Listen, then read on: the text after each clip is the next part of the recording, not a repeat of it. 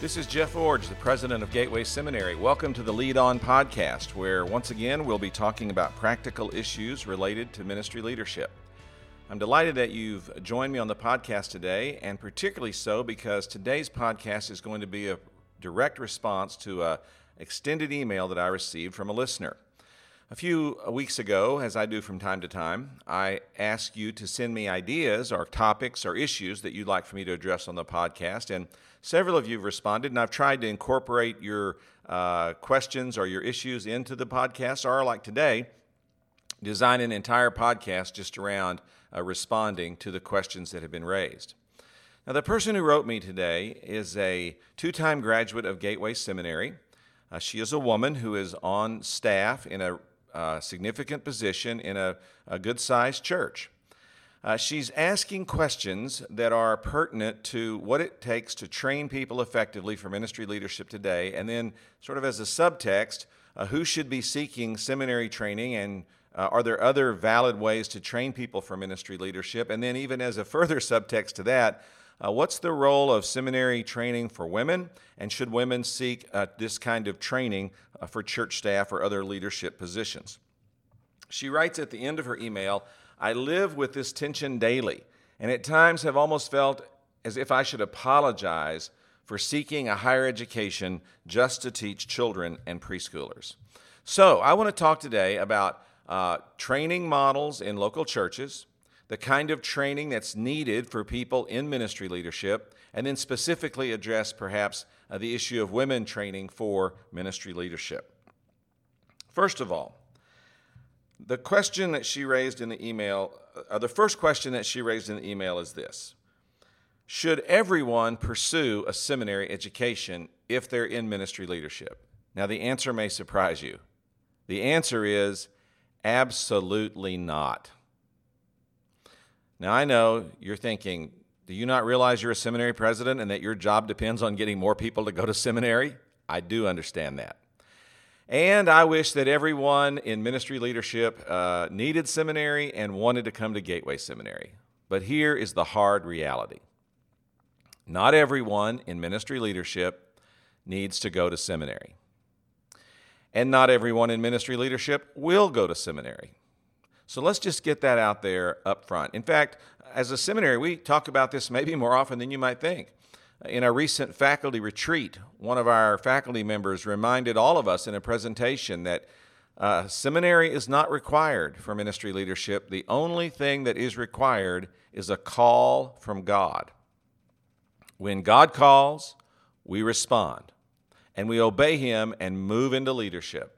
Now, we work at a seminary. Obviously, we believe that seminary training is helpful for people who are called and placed in ministry leadership. But let's be very clear. We understand it's not, and I think most people understand it's not. And to say that it is really disingenuous and magnifies the need for training above even God's call.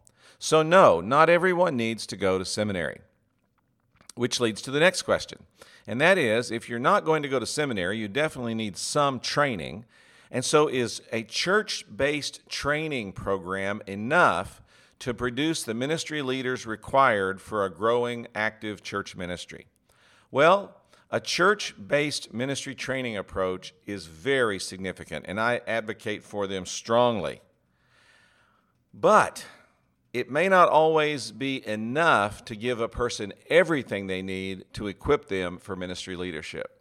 So let's talk about some of the advantages of informal training that takes place in a church context, and then I'll go back and contrast that to more formal training and talk about why, while seminary is not required for everyone, seminary can definitely be helpful for many people in leadership. When I talk about informal training, I'm saying that people can be trained through observing others, learning through trial leadership opportunities, reading and researching about ministry leadership, attending seminars or conferences, or even learning from their peers or being mentored by a more seasoned leader in their context. These are all the different kinds of informal ministry training that is available. And sometimes, especially in larger churches, they systematize all of this into their own local church-based training program. And frankly, that is a very good thing. But is it enough? Well, there are some weaknesses with this kind of informal training or even structured kind of local church training based on these informal networks and informal study fields. What are some of those weaknesses? Well, leaders who depend on informal training often gravitate towards certain subjects or models or formats or personalities. And this can result in an imbalanced approach to ministry. It's long on repeating programs and approaches of others, but short on innovation and contemporaneous creativity. Now, that's a lot. Let's unpack it just a bit with an illustration. For a long time, Gateway Seminary has been in partnership with a very large church here in California. This partnership goes back to the late 1990s. Now, this very large church has allowed us to teach on their campus every weekend, 2 classes, as both an outreach to this church and as an open door or a portal, if you will, for church members to start attending and then follow through and complete degrees with Gateway Seminary. But this church also has an extensive internal training process to generate its own leaders that it raises up in-house, so to speak, and places in ministry leadership throughout the organization. And in fact, some of those persons even rise to part-time and even full-time staff positions by coming up through this church's training. I was talking with the executive pastor of the church once, and I said to him something like, I really appreciate the fact that you continue to let Gateway be on your campus and that you promote our seminary, especially since you have such an intensive and thorough in-house training program that depends on these informal strategies I've just described. And he gave me this very insightful response. He said, Jeff, the people that we're raising up for leadership that we believe will always be with us, we want them to have our training, and that's enough. We want them to learn to do it our way and to do it our way very well and to become experts at that way of doing ministry. And as they do, we elevate them to their level of leadership in our organization. But then he said, but anyone in our church that we have a sense may go on to provide leadership in other contexts. For example, they may be launched to plant another church. They may go on staff at a different church, or they may go to work for some other Christian organization. If we see in a person the potential or even the bent toward becoming a leader that may leave us in the future, we strongly encourage that person to enroll at Gateway because we want them to get the advantages that come with a different perspective and a broader perspective on leadership training that we can't provide them at our church.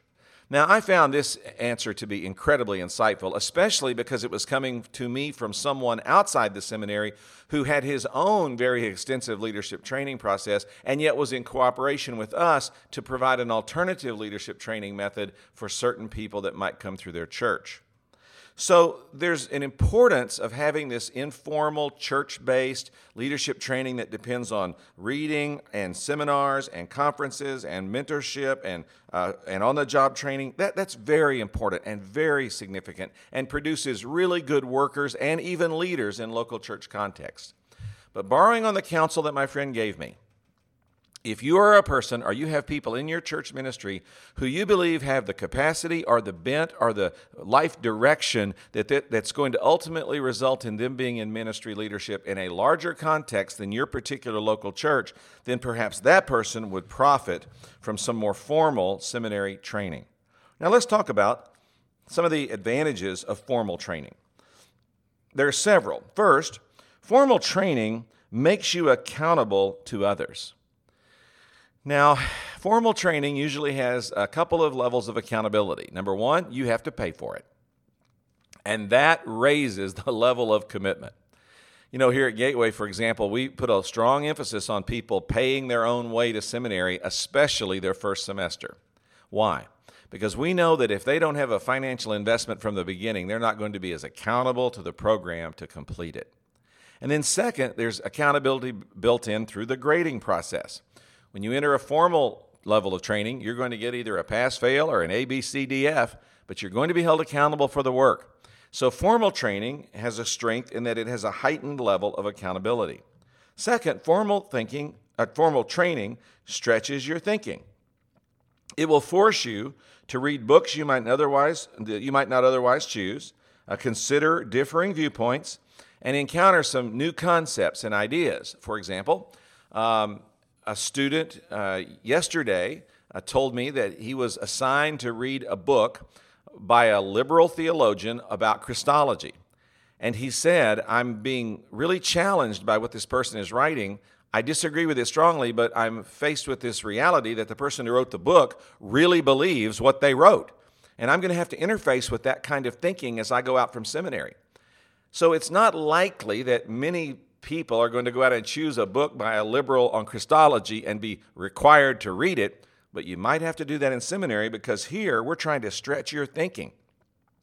Make you read primary sources of what people are thinking who disagree with us so that we might understand their mentality, their perspective, their understanding and interpretation of Scripture, and that we might be able to respond to it in appropriate ways. Another positive about formal training is it enlarges your worldview.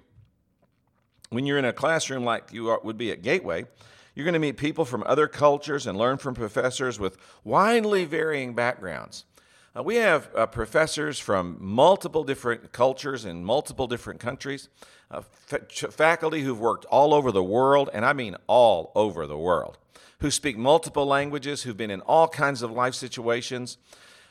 When you are in an informal church-based training approach, you're going to get some good training, but it's going to have that one dimension of a worldview that's usually local and centered in that context. But when you get involved in formal training, you're going to get a much broader view of what's really going on across Christianity and around the world.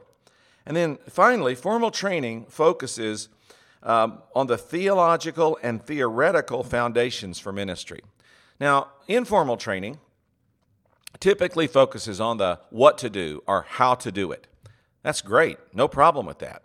But seminary and formal training, while it does some of that as well, tends to focus a lot more on the theological and theoretical foundations for ministry, about why we do what we do, and what informs us in the choices we make about methodology. One of the catchphrases around seminary is theology informs practice. And we want to always keep those things in order. Theology informs practice. And so as you study the theology and the theory of ministry leadership, then you put that into practice by choosing methods which are good reflections of our theology and our theory of leadership. Now, let me reinforce again. Informal training is a very valid way of preparing people for ministry leadership and of even raising them up to leadership responsibilities in a church or ministry organization.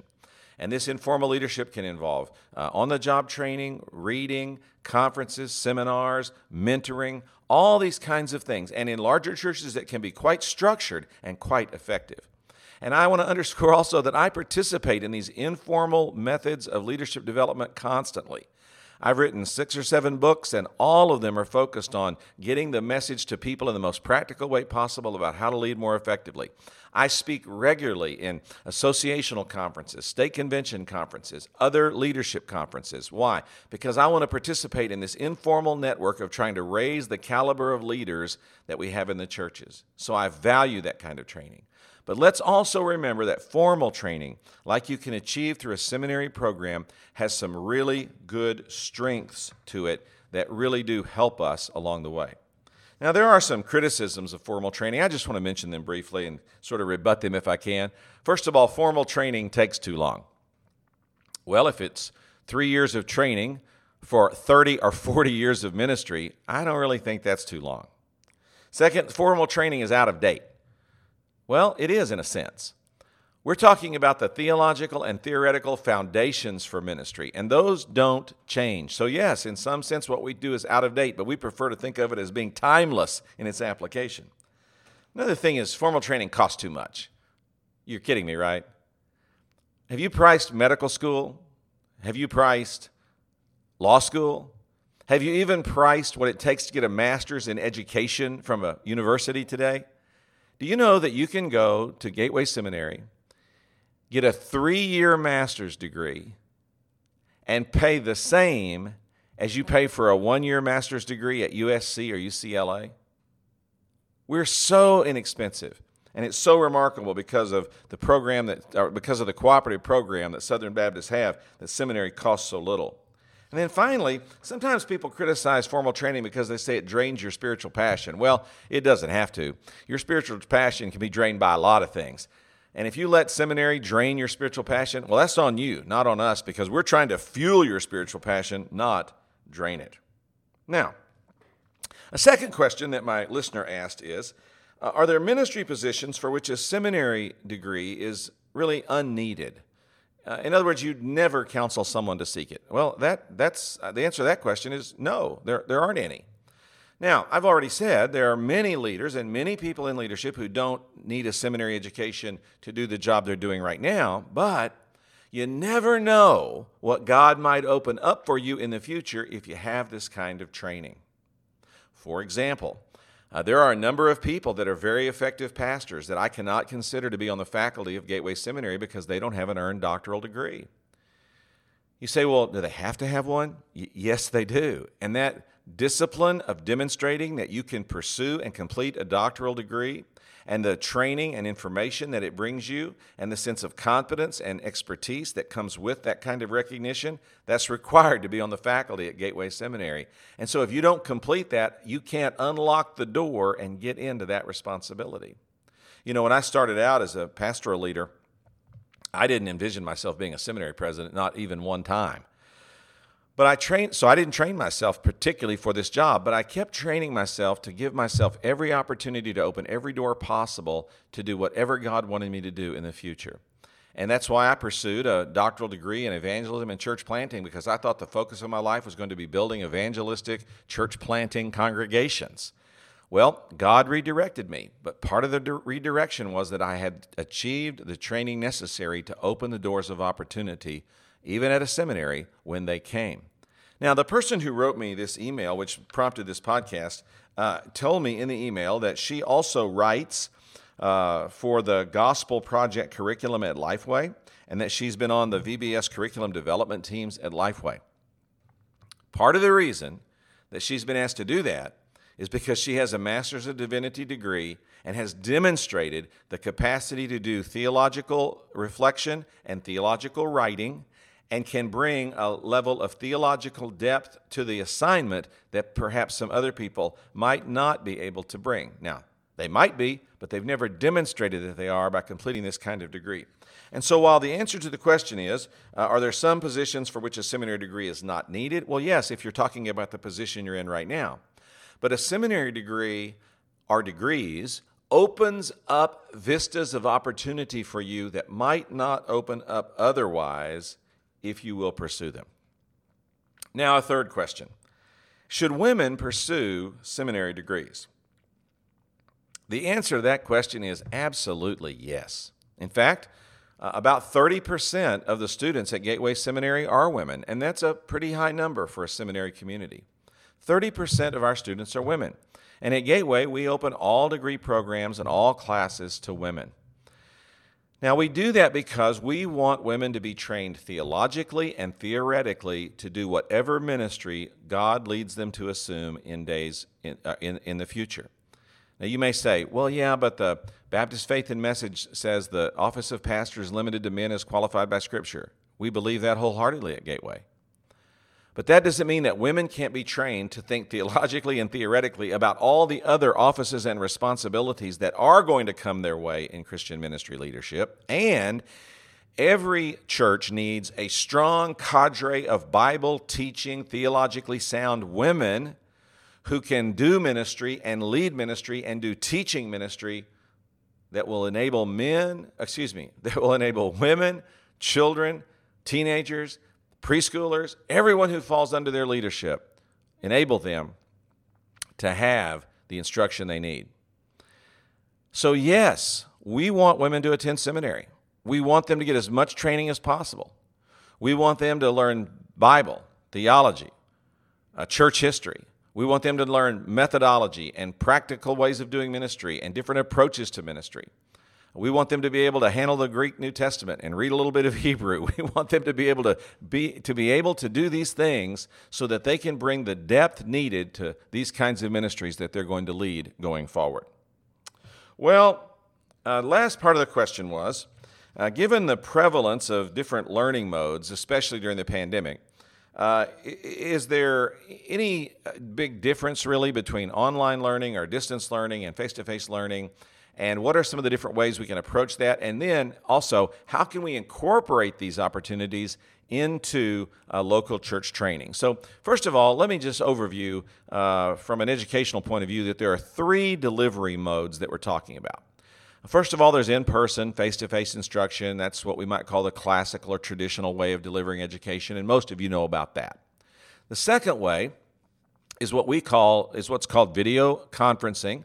Some schools call this remote access or video access, but it's where you participate in a class being taught live by a professor, but you participate by video conference.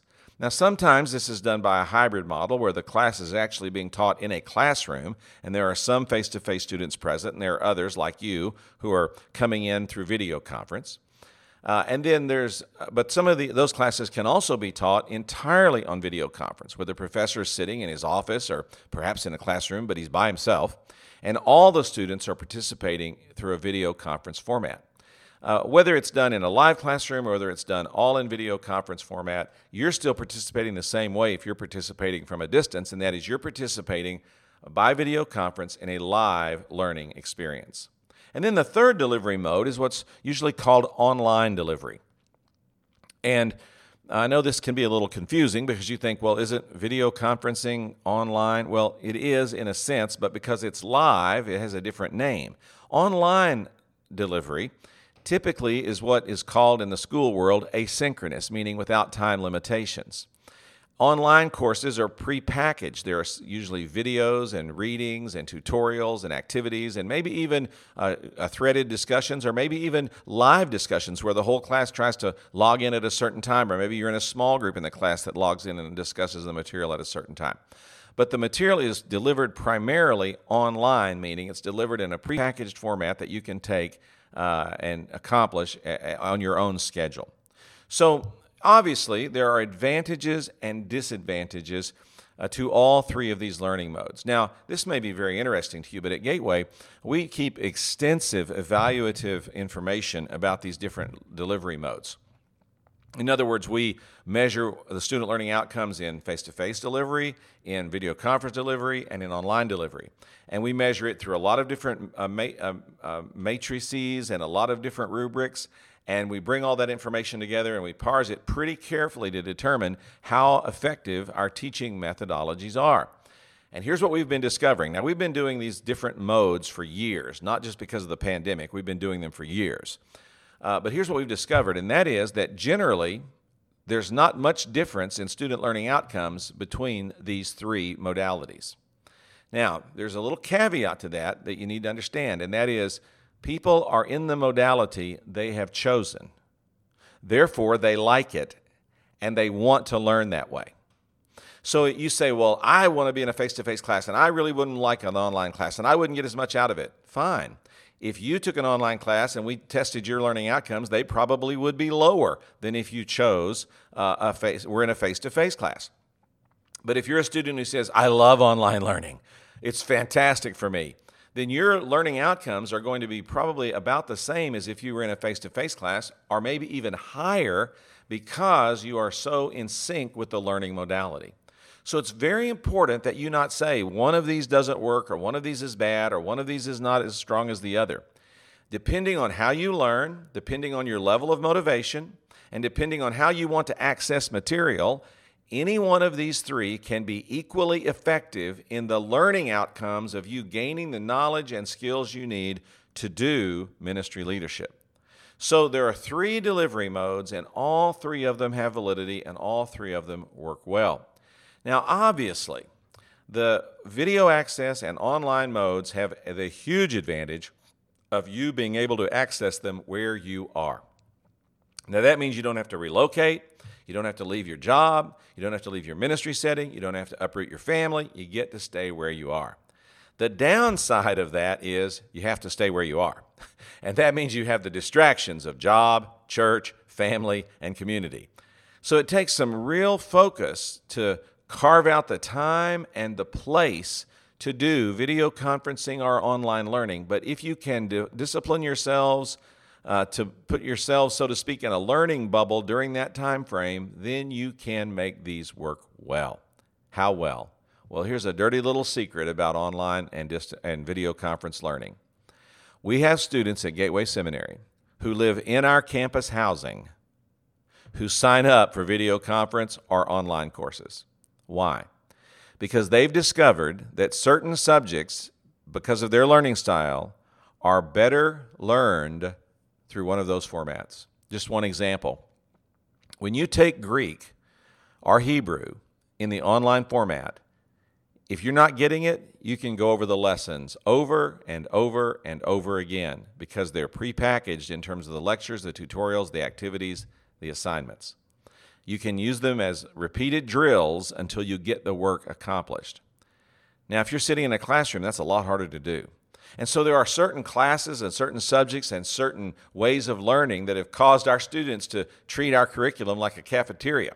They take some face-to-face classes, they take some video conference classes, they take some online classes, and they learned to match their learning style with the delivery mode, their availability with the delivery mode, the content of the course with the delivery mode, and to make it all work to create the best educational model possible. Now, having video conference and online learning is a tremendous asset to every church that also has an informal leadership development process. Remember earlier in the podcast I said that one of the weaknesses of informal approaches is they tend to be one-dimensional and focus on the how to do it or how we do it here. Now, the weakness of that is you're not getting the theological and theoretical background necessary to perhaps understand why you're doing it or to even offer some correctives about how you could do it more effectively. This is the beauty of video conferencing and online learning. You can pair that with your local church learning experiences, and a person that involves themselves in these formal training methods doesn't have to complete an entire degree. They can simply take a class or two or three. In fact, at Gateway, we've packaged these courses in what we call certificates. So, for example, we have a course called the Bible Teaching Certificate, and you can take Old Testament and New Testament and a couple of other classes, including a Bible teaching class, and those 3 or 4 classes form what we call a Bible Teaching Certificate, and we actually give you the recognition as a part of Gateway Seminary. But you pair that over a couple of years of time with the local training you're receiving in terms of how to do your ministry locally in your context, the way you do it, and you have a good synergy going on between the formal and informal methods of training.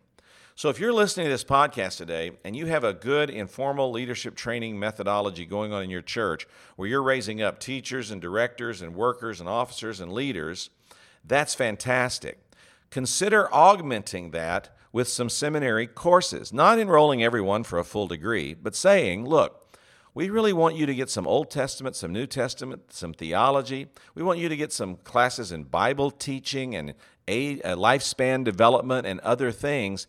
And in doing that, open your mind to more possibilities of what we might be able to do here as a church, while at the same time, we're going to be training you and working with you and helping you to develop your skills that we need in this context. Well, this has been an invigorating podcast for me because I got to talk about something I really enjoy, and that is training people to be more effective leaders. I want to thank the listener for sending me this long email and these great questions. And I also want to say to all of you, if you have an issue, a thought, a question, an idea about anything related to ministry leadership, send it to me. I can't promise I'll answer every one of them on the podcast, but I try to. So let me hear from you, and let's keep the dialogue going as we talk about these practical issues related to ministry leadership. Today, we've talked about the importance of informal training and formal training.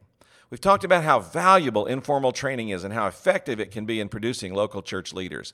But I hope I've also challenged you to pair that with some formal training for some very good reasons that will help people develop to be even more effective leaders, especially as they go more broadly into leadership opportunities outside your church. And then if you're a woman listening to this podcast today, You definitely need seminary training. Don't let anyone tell you you don't. You can do it. We want you here. You need the biblical, theological, practical training that seminary offers to give you the kind of foundation needed for every kind of ministry in the church. Hey, training's important. Get as much as you can. Learn everything you can. Do as much as you can that you can improve yourself to be the leader God has called you to be. And I know you'll do it as you lead on.